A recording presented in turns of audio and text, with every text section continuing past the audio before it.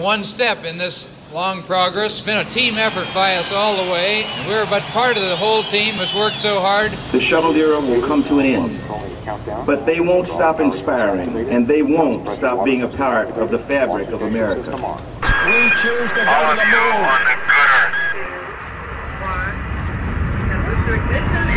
That's one small step for man, one giant leap for mankind.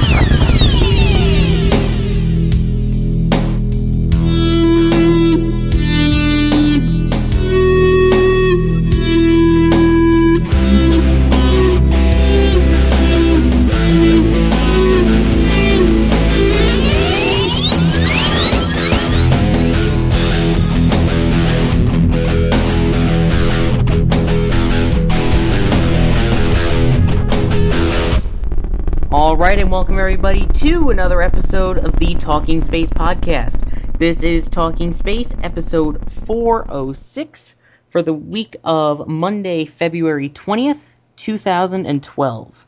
I'm Sawyer Rosenstein, and joining me tonight is Gene McCulka. Welcome, Gene. Really happy to be here, Sawyer. Welcome as well, Mark Ratterman.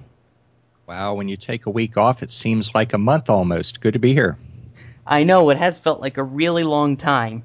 Also joining us tonight is our first guest of the fourth season of Talking Space in 2012. Our guest tonight is a software engineer for Northrop Grumman. He is also the flight software lead for NASA's LCROSS program, a great musician, I might add, and executive producer of Untied Music. He is a public speaker and does outreach from school kids to space ups. And according to Gene McCulka, he can throw a mean tribble. We'll get more into that later, but in the meantime, please welcome to the show, Emery Stagmer. Well, thank you very much. So, the big question is, you've got a lot on your resume. How did you even get into this mess? Well, that's kind of interesting. I got recruited when I was still working for the Litton Corporation. Litton has subsequently been bought by Northrop Grumman, so I still have a 21-year history at my current job. And I'd changed jobs a couple of times within the group at Litton that I worked for in College Park, Maryland. And they were standing up a new organization that they were calling the Space Systems Operation within Litton. And I got recruited by a guy that I had only met once or twice, whose name was Larry Linton. And Larry stopped me walking between buildings one day and says, "How would you like to build spacecraft?" And I went, "How would I like to do what?" And they had just won a contract to build a spacecraft called Earth Observing 1. And they needed to stand up a flight software team to work on that. That was in probably October or November of 1996. So I've now been working spacecraft over 15 years. My first spacecraft that I actually worked on, Litton invested engineering hours in the Goddard's Space Flight Center's WMAP program, the Wilkinson Microwave Anisotropy Probe, which was looking at the background radiation of the universe. And we went and learned how Goddard did software, and then we licensed their software and hardware architecture with the Space Act and created Earth Observing 1. Earth Observing 1 launched from Vandenberg Air Force Base in November of 2000 and completed its one-year mission and is still flying today, 11 and a half years later, having never rebooted. So we're really proud of that little bird, and it gets a lot of press in the Earth Observatory blogs and business, doing a lot of really neat stuff. So I kind of got drug into it, but I'd always been a bit of a space geek. So it was a really interesting time. Earth Observing 1 and the group at Goddard that I met, and the folks that we worked with, let's see, we were working with Litton. We were working with another company in the Goddard area called the Hammers Company, and a couple other. Let's see, the spacecraft was built by the Swales Aerospace Corporation. That's now a division of ATK, so they've been bought as well. And I still keep in touch with some of the folks that I met there. Got to be literally lifelong friends. So it was a really fantastic time, and people really took me under their wing and taught me the spacecraft business. The learning curve, let's just say, is steep. Here's a unique question, related to that, how you got involved and, you became a software engineer. What exactly does the title of a software engineer for a spacecraft entail? Mostly what it entails is paperwork. But really what we do more than anything else is integration and testing. We have to, of course, test absolutely everything that goes into a satellite, because you can't fix it. I mean, you can't get in there with a screwdriver. You can't take it apart. You can't reboot it even, except remotely once it gets launched. And so Earth Observing 1 is only 400 miles away, but it's whizzing around the Earth at 17,500 miles an hour, so we really can't get to it. LCROSS went a lot further away. LCROSS, of course, went to the moon and found water ice on the south pole of the moon. But during its orbit, between launch and impact, it was as far away as 700,000 kilometers. So it was quasi-deep space. It was almost twice as far away as the moon at some points. So that was a really fantastic mission, and I thought I'd learned a lot about spacecraft. And then I had to work on LCROSS. So what does a flight software engineer entail? The biggest thing is that we have a lot of very stringent requirements that have to be met from our customers, and we go and find ways to implement those. Generally, we implement them using what is called heritage. We go find ways that that's been done before, or ways that specifically we have done it before, and we re-implement that, or we implement it. We tell the customers, here's how we did it. Here's what we want to do. And again, and they say, good, go do that and go test it. And so every requirement that they give us, we have to go write tests for, and then you have, official test report documents and all those kinds of boring things to do. In between, you get to have a lot of fun. You get to write a lot of code. When Larry Linton first invited me to work on spacecraft, I thought about it for a while. Well, I didn't think about it real long, but I thought about it for a while. And I thought, boy, I've just come off of a job where I was implementing something really interesting and technical, and it was very, very challenging. And what do I do next? I was almost thinking at the time. And so he comes up with this offer. And I thought, there can't be anything more exacting or demanding than building NASA spacecraft. And I had no idea how right I was. LCROSS was a small spacecraft. It was about 6 feet in diameter and about 2.5 feet tall. It didn't have any moving parts. It didn't have reaction wheels. All it had was thrusters, sun sensors, a solar panel, and instruments that we could turn on and off.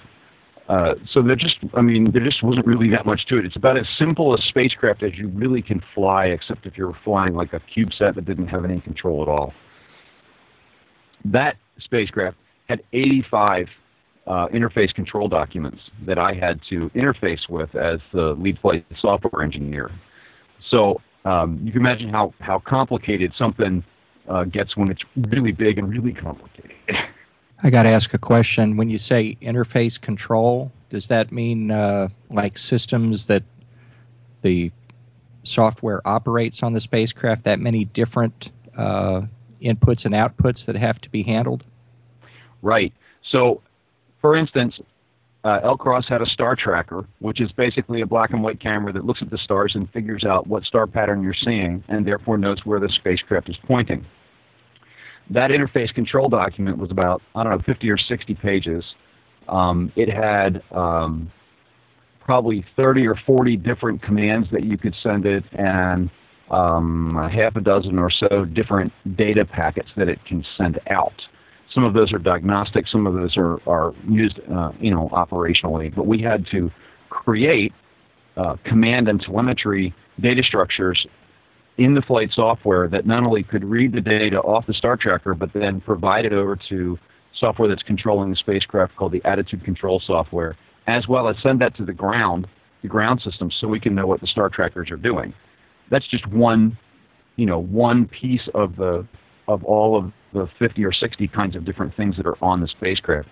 We had to know about all the heaters. We had to know about the gyros. We had to know about the sun sensors. We had to know about the power systems. We had a box on the system that just fired thrusters, so we had commands to the thruster firing system. And every one of those has at least one document. Some of them have 2 or 3. Some of them will have a mechanical interface document. They'll have an electrical interface document, and they'll have a hardware-software interface document if they have, command and control data. So I had to keep track of all those documents. I didn't really have to keep track of the mechanical and electrical ones too much. Somebody else was doing that. The spacecraft system leads, or what's called the box lead, the guy who's in charge of the various different boxes that have to interface, keeps track of the electrical and mechanical interfaces. I had to mostly keep track of just what's called the hardware-software interface documents. We just call those ICDs. Of course, NASA has an abbreviation for everything. That's an ICD, an interface control document. And like I said, I had I think 85 of those that I kept track of just for the software on a satellite is fairly simple at LCROSS. And we created a lot of documents too. We probably, I think the software team created about 8 documents, some of which were rather large. One of them was what's called the Command and Telemetry Handbook. It has all the data structures for every command that goes from the ground up to the spacecraft, and every telemetry packet that gets created on the spacecraft that goes to the ground. In our group, we actually automate the creation of that document from a database that describes all the command and telemetry data structures. And on LCROSS, that document was probably about 500 pages. Both on LCROSS and Earth Observing Mission 1, were there any moments where you just kind of sort of sat there and went, my God, what did I just get myself into? Oh, yeah. Can you speak up to those kind of moments a little bit, as far as what the challenges were and how you had to go ahead and overcome them? Earth Observing 1 was probably the most ideal spacecraft to work on as a newbie. And I wasn't a lead on that. I was my title on that was software integration lead. I wasn't really a lead flight software engineer. I was in charge of making sure that all the different pieces worked together. So we had software that was being provided from 3 different groups, and I had to kind of make sure it all worked together. Although, now you take me back. There was a challenge on Earth Observing 1 that was really, really hard. The spacecraft processor, it's a MIPS R3000 derivative processor. It's essentially the same processor that's in a PlayStation, but a space radiation hardened version of that called a Mongoose 5 that was designed at Goddard. The Mongoose had a flaw in it, as it turns out. They decided specifically not to implement a certain kind of a math operation, which is called an arithmetic underflow. If you multiply 2 extremely small numbers together, you get a number that's even smaller than that, right? 1 billionth times 1 billionth is some phenomenally small number. And eventually you run out of binary digits. You can't represent anything that small. And so you underflow, and generally the processors would be told, oh, when you get a number that little, just give me back a 0. The Mongoose 5 doesn't do that. It throws a fault, and it says, there's an unimplemented operation exception. It doesn't even tell you that it's a floating point number operation exception. It just says there's a problem. It took me 9 months to implement an emulator that would recognize that that's what the problem was and give you back a 0.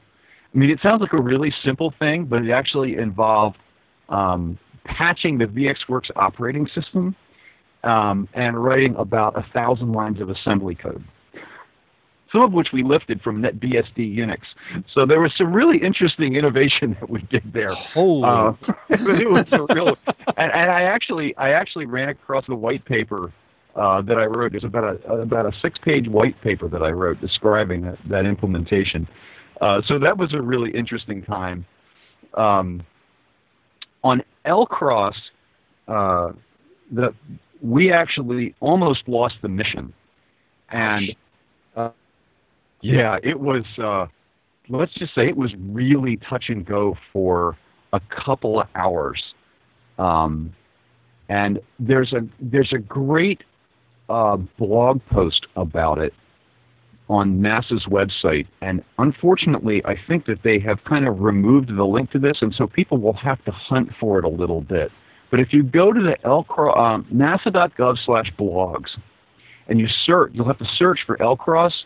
You'll eventually run down in one of those search replies down to the LCROSS Flight Director's blog, written by Paul Tompkins, which, if you have any interest at all in LCROSS or what we were trying to do or any kind of the technical things about that, Paul is a fantastic writer.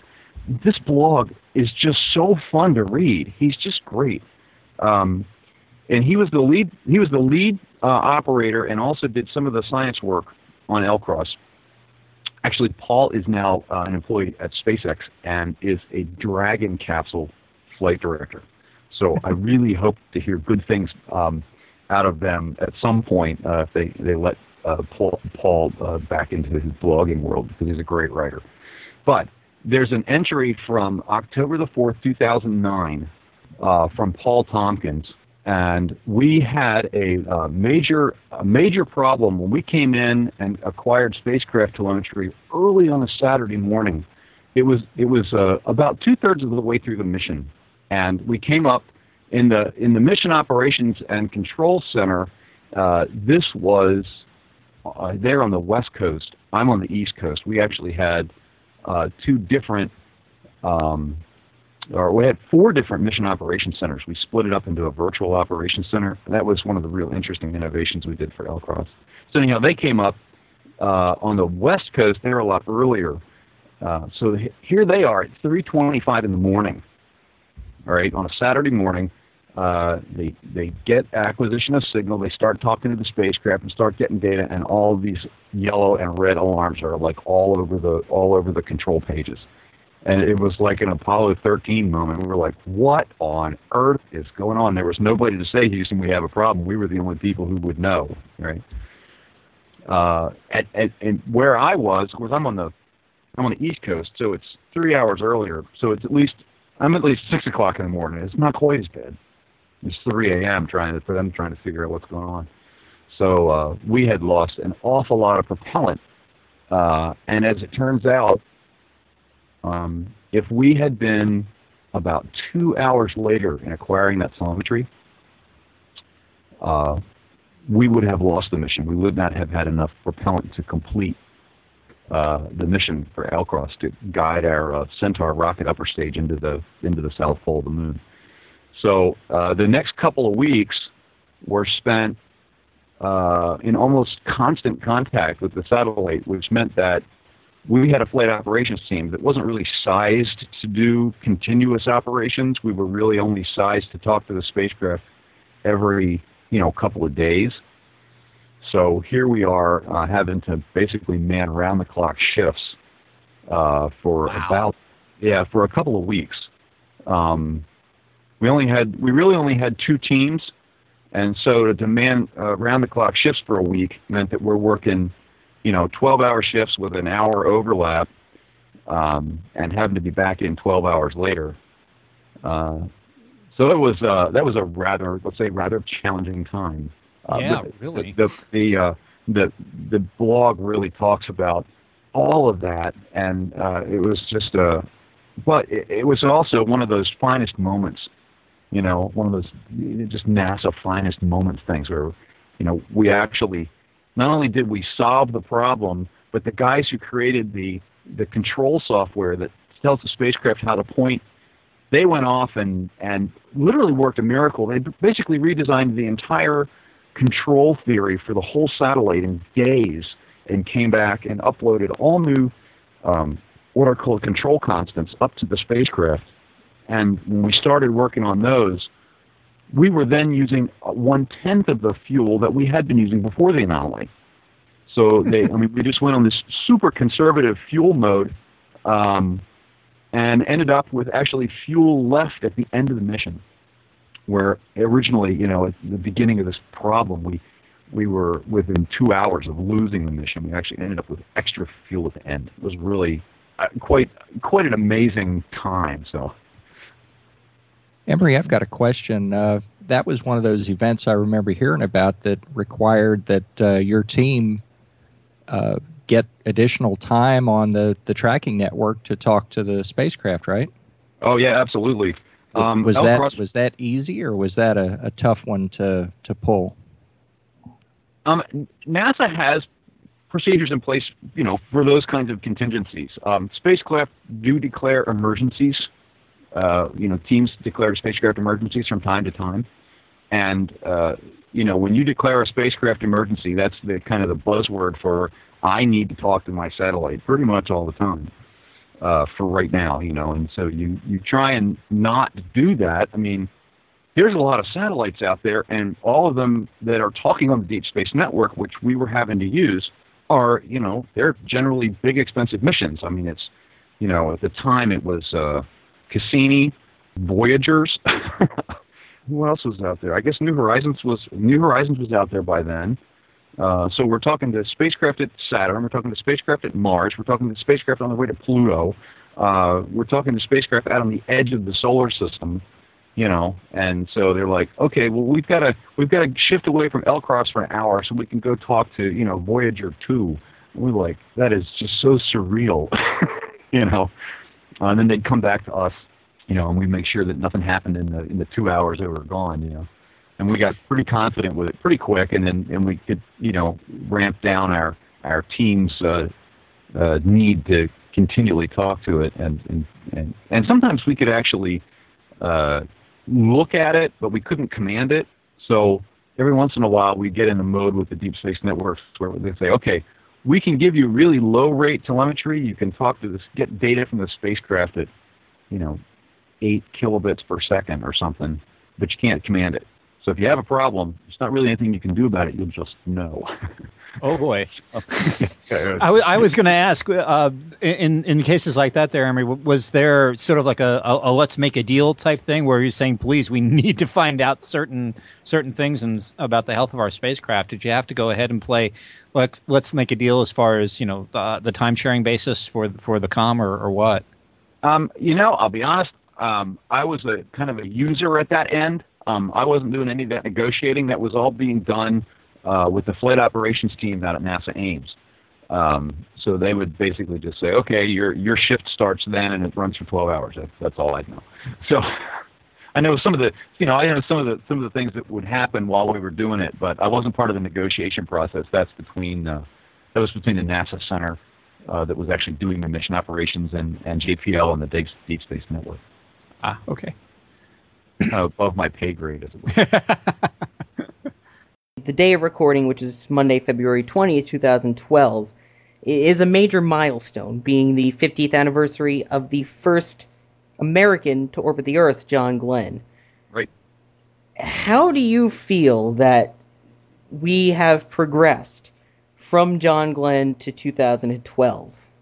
In some ways, and technically, of course, what we're capable of doing today is so much more sophisticated than that. You almost can't compare it. It's like, comparing a Wright Brothers flyer to a Boeing Dreamliner. The differences are astounding. And in other ways, we've really gone backwards because we're afraid to do that again.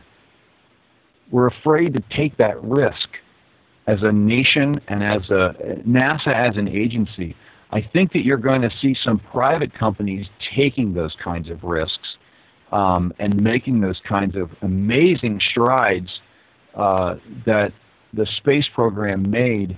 Go! If you haven't ever watched it, go watch the series When We Left Earth. Wow, every flight they made was something that nobody had ever done before. They progressed from Alan Shepard's ballistic trajectory launch to doing spacewalks in 5 years? It was amazing. Less than 5 years. 3? I'd have to go look at the timelines. It was a really short period of time. Yeah, I think I'm trying to remember when Ed White's spacewalk was. I think it was like 1965, 66, somewhere in that time frame. Right. Yeah. So it's like 3 years or something. Yeah. And then actually his spacewalk wasn't really all that successful. I mean, he was out there and he was doing things, but he wasn't really very functional, right? And like three flights later, when Buzz Aldrin went up, what he was doing was so much more sophisticated in terms of its spacewalk. In reality, that was one of Buzz Aldrin's really greatest achievements, was learning how to do spacewalks. He figured it out. Mm-hmm. That's a fascinating little tidbit. Okay, he was the second guy on the moon, and it's really cool. And he's a great public speaker. He's funny. Oh, man. yeah. And he's out there he's all grand. the time. But he was the guy who figured out how to do spacewalks. I mean, really, he figured out how to train for them. He figured out the kinds of movements that you need to do, the economy of movement, how you used your hands to go from place to place, how you had to control yourself, and all that. I mean, that's all on when we left Earth series. I was fascinated by that. Watching Ed White and I forget who went out after him. There was another spacewalk that they did between them that was a spectacular failure. They almost lost a guy. One of the Gemini flights, and then I think that was Gene Cernan. Yeah, that was the flight before him. I think that was Gene Cernan's flight. Yeah, it could have been. I just don't remember who it was offhand. And then Buzz goes out and makes it look like ballet. It's just amazing. Just how fast that knowledge progressed, and we're not progressing that fast anymore. It's almost like all we're doing is polishing Cannonball. We're not building new things anymore. We're taking something that we pretty much know how to do and making it just a little bit better, rather than building a new kind of a cannon. So I'm hoping that we're going to see Sierra Nevada and SpaceX and even some of the suborbital companies, Lynx, the X-Core company with their Lynx vehicle, and of course Virgin Galactic is building some just fantastic looking vehicles, and they're probably going to start doing powered flights this year. Armadillo Aerospace is already doing recoverable, relaunchable sounding rocket kind of stuff. Their Stig vehicle looks really just great. Maston Space Systems is doing vertical takeoff, vertical landing systems, and they're progressively working their way up to doing the same kinds of kind of suborbital recoverable flights. I've actually got something that I really want to fly on a Maston Space System vehicle. So, unfortunately, I can't talk about that too much, but I mean, just the way that they're doing that and going after that and making changes and iterating, fly, test, fly, change things, fly the next thing, do the next test, really iterate through that really quickly is just really cool. Yeah, and touching on Dave Masden's stuff, I mean, I'm still thinking of the DCX back in the 90s that Pete Conrad was working on. That's right. Sort of along the same lines. So I'm sure there's all big, I'm sure Masden's taking advantage of some of that technology that McDonnell Douglas and Pete Conrad worked on to get that going. Yeah, and that whole community is sharing things together too. Yeah. Armadillo and Armadillo and Maston share stuff back and forth. Their designs look very, very similar. It's just what they're doing. It's what they're doing makes sense. So if it makes sense, keep doing it. So we're trying to find, in our business of building satellite avionics and software, we try and find new ways of doing things and keeping it simple and only making things as complex as they need to be. One of the real mantras is that I've very much come to believe in this whole business is good enough. If you make it more than good enough, then all you've done is spend money and time that you didn't need to spend. If it's not good enough, then it's not good enough, and you're going to lose something. You're going to lose a satellite, or you're going to, if it's a manned vehicle, you have real problems. So it needs to be good enough. But if it's more than good enough, then all you've done is exceeded the requirements that you didn't need to and spent more time and money than you had to make, and then you've wasted some of your customers' time and money. I'll give you my favorite example of that, and that is I read a biography of Richard Feynman, and not only being a book. fantastic character. The particular book that I read was called Genius by James Gleick. Yes, And, I've read that book. Yeah, it's a great book. And one of the things that they describe in there is Richard Feynman was head of the computing division working on the atomic bomb project. And the computing division at the time was a bunch of men and women with pencils and slide rules. There was not even any mechanical calculators, right? And Feynman had to figure out all the equations necessary in order to compute how do you make a fission reaction explode, right? How do you control that reaction? What's the detonation look like for this? Essentially, they have an implosion of kind of a regular explosives, probably TNT or something, more explosive than that, and that drives an explosion in, and that crushes your fissionable material and creates a bigger explosion, the nuclear explosion. So they had to do all that with pencils and slide rules. And Feynman had to figure out a couple of things. First off, he had to figure out all the equations necessary. Then he had to simplify them down to the point that they could be computed in a reasonable amount of time. He figured out mathematics shortcuts of all those things, and he trained his people in those processes and procedures and all the algorithms that they needed in order to go off and compute those things, right? He also had to figure out, for every computation that had to be done, how many significant digits did you need, right? If 0.1 is a good enough answer, then you only need one significant digit.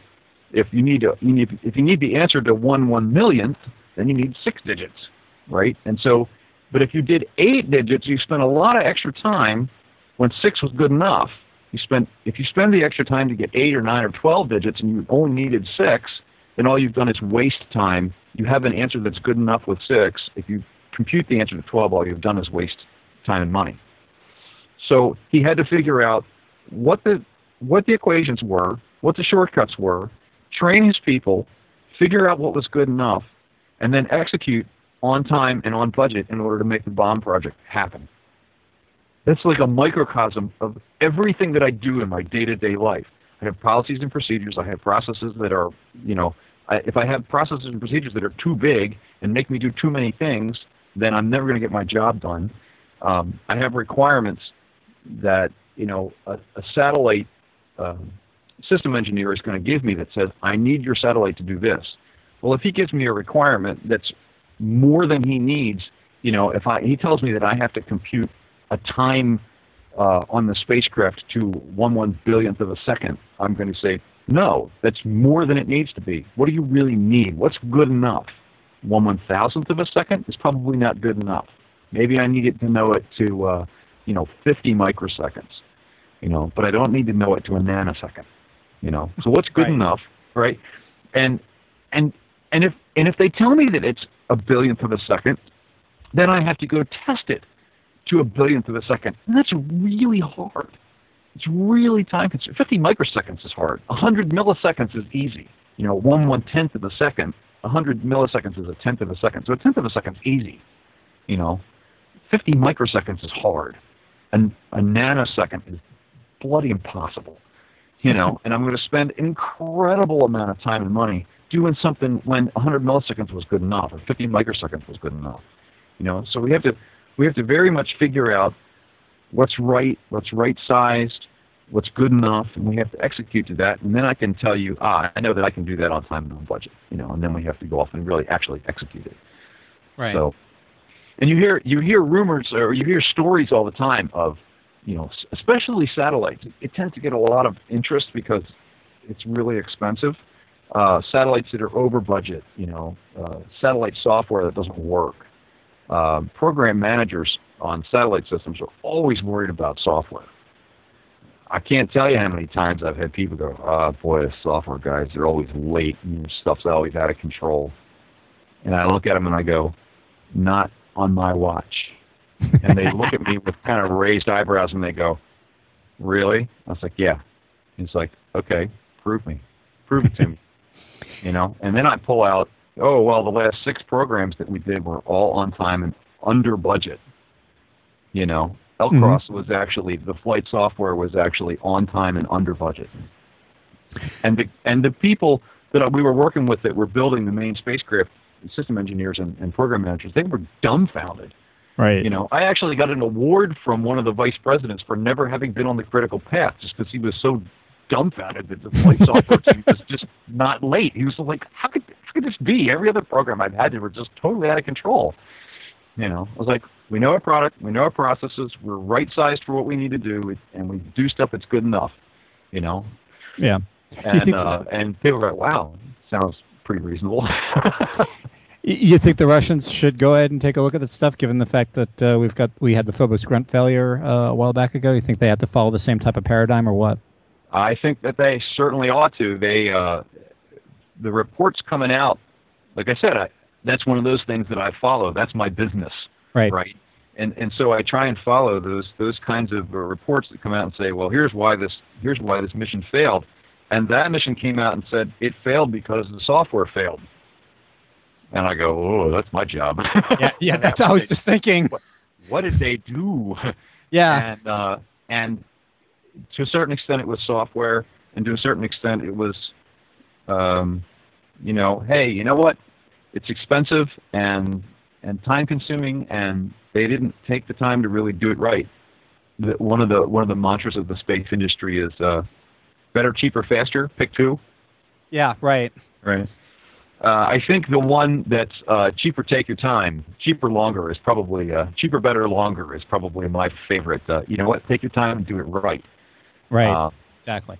You know, otherwise you're going to lose missions. You know, and if it's a spectacular, you know, worldwide known failure like that, and your country ends up losing face because you didn't spend the time and money necessary in order to do the proper engineering. Oh, that's bad.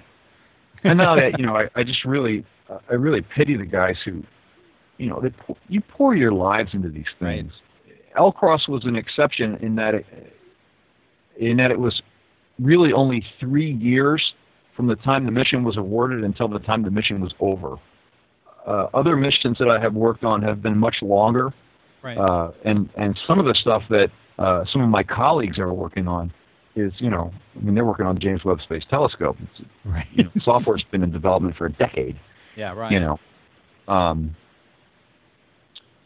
I think we went and figured out how many man years, WMAP had in it, and so when I see those kinds of failures, my heart just goes out to the people who work on those things, because you really pour your heart into it. I could be making more money in another industry. I do this industry because I love it. I am a true believer. I have drunk the Kool-Aid. I am a guy who wants the human race to boldly go where no one has gone before. I really am. And so, when you have those kinds of failures, and I know that I am not alone in this industry in being that kind of enthusiast. There are people to whom it's a 9-to-5 job, and they go home. There are other people. There's a lot of people like me who are, like I said, true believers. And well, my heart just goes out to people when you lose something like that. I just can't imagine. I have been, again, knock on wood, very, very lucky, and some of it is luck. That I've worked on great missions, all of which have been very successful. So I was wondering too. You're now doing with some of the outreach efforts you're doing. First off, why don't we talk a little bit about what's coming up? I know Space Up Houston is getting their act together. Can you first describe to an individual who doesn't know what Space Up or an unconference is, and what makes it unique, and why they should go? Oh, sure. The first Space Up that I became aware of, well, I guess it was probably the first one, which was Space Up San Diego 2 years ago? No. Yeah, probably 2 years ago. At that time, I had no idea what an unconference was. And they were describing this event where they would get people together who wanted to talk about space, but they wouldn't have any pre-planned agenda. And the idea of an unconference, or what is kind of colloquially known in the tech world as a bar camp. The bar camp concept is, it's like this. If you go to a conference where there's pre-planned speakers, and the speakers are kind of boring, and you go out in the hallway and start talking with people out in the hallway, and a couple other people gather around in the hallway, and you start having this really great hallway conversation. Wouldn't it be cool just to go in a room and talk with everybody about this? That's what an unconference is.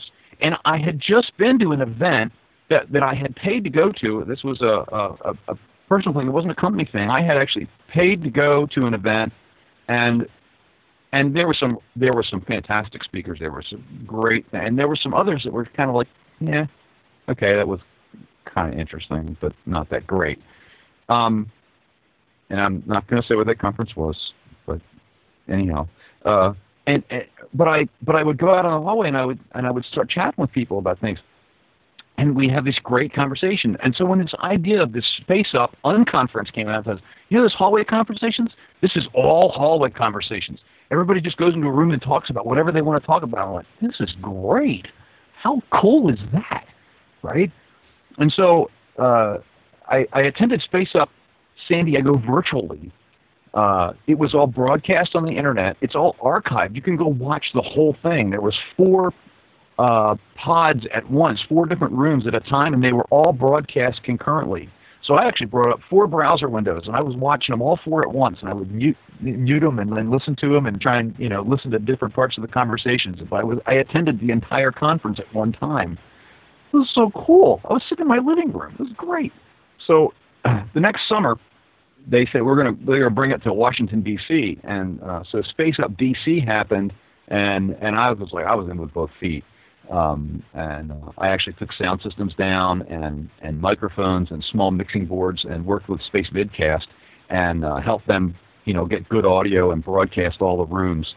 I led 2 conversations, one about thermal nuclear rocket engines, and the other one was about extremely large rockets that had been proposed in the past and had never been built, but how, if you built them, how would that change the way that we currently do business? And so those are actually archived on YouTube, along with actually all the rest of that conference. But I've actually got a link from them on my website at untiedmusic.com. So if you go to untiedmusic.com, they're pretty much right on the front page. There's several videos on YouTube that I've been a part of, specifically with Space Vidcast, because I've done a couple of interviews with them as well. And but those 2 sessions from Space Up DC are there, and I'm very proud of those. They came out really great, and that whole thing was just quirky and interesting, and I met some of the most fantastic people. Everything from a 10-year-old who was who's a son of one of my coworkers, who is just a space nut, and just he came and had all kinds of great fun and all kinds of great conversations with him, all the way up to guys who are building rockets. Dave Maston was there. And that's the first time I'd really met Dave and got to chat with him a bit. And of course, the Space Vidcast folks were there broadcasting live.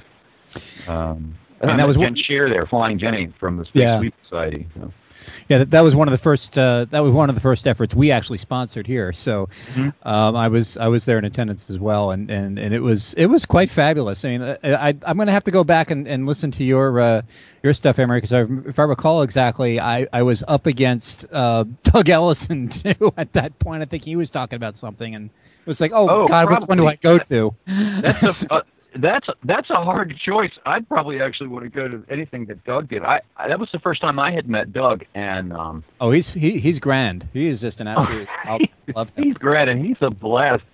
I had a business trip out to Los Angeles, and I had a free afternoon, so I pinged Doug and said, "Hey, can I come over to JPL?" And he took me on like a 6-hour tour of JPL and walked all up and down, up all the way up to the Mars Yard, and I got to see MSL before it launched, and oh my gosh, what a great time.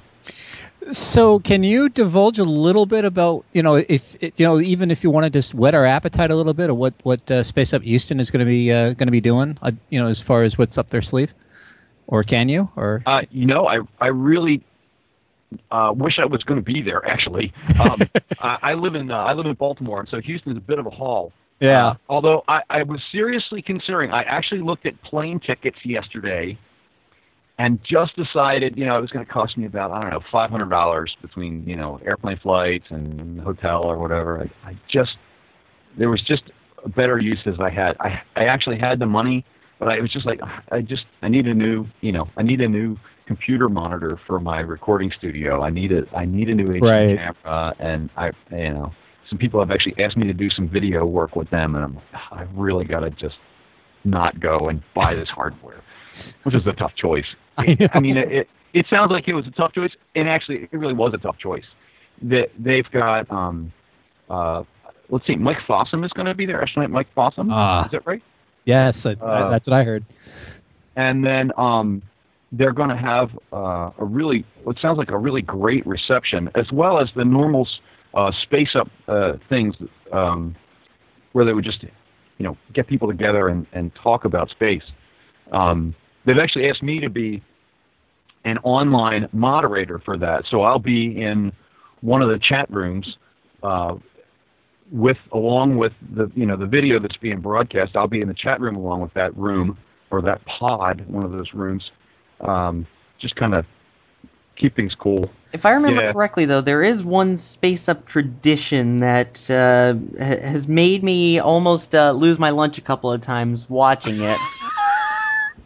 Is that set to reoccur, the annual moon pie eating contest? I think that they have a moon pie eating contest whenever Space Geeks get together. And a moon pie contest is, well, first off, you'd have to go find out what a moon pie is if you don't know. But it's a marshmallow and very dry cookie coated in chocolate. And along with that, you have to eat an entire moon pie, and you also have to drink an entire 16-ounce can of RC Cola. And the object is to do it as fast as you can, and it's really a lot harder than it sounds. There is somebody that's done it in under a minute, though. Yeah, there was. I think the record is in the 48-second range. God bless them. I think they're nuts, but I didn't. It's a very unique event if you've never been to one, which I haven't, but I have watched each of them online because there are online video places where you can see what's going on in each pod, as it's called, which people just sign up on a board to speak, and they just get up and talk. It's a great idea. Yep. And where else can you go ahead and throw tribbles at each other? It's a beautiful thing. Oh, that's hilarious. At this point, I'm going to jump in and interrupt the show in progress. What is so hilarious that we were just talking about? What are we referencing to in regards to tribbles? Well, you're going to have to wait to find out, because in our interview with Emery, we recorded an entire 2 hours worth of audio. Rather than cutting down 2 hours worth of audio into 45 minutes and leaving out some of the great parts, we decided to, for the second time ever in Talking Space history, release an episode in parts. So this is part 1. Coming up in part 2, we will finish discussing a little bit about Space Up. We will go into more of his endeavors in regards to music, public speaking, and other space topics. So we hope you will stay tuned for that. Coming out regular time next week, which would be Wednesday, February 29th, 2012, if you are waiting for the release of it. So we hope you will listen to part 2, and in the meantime, though, as always, have a great day, night, evening, or whatever it may be, where you are.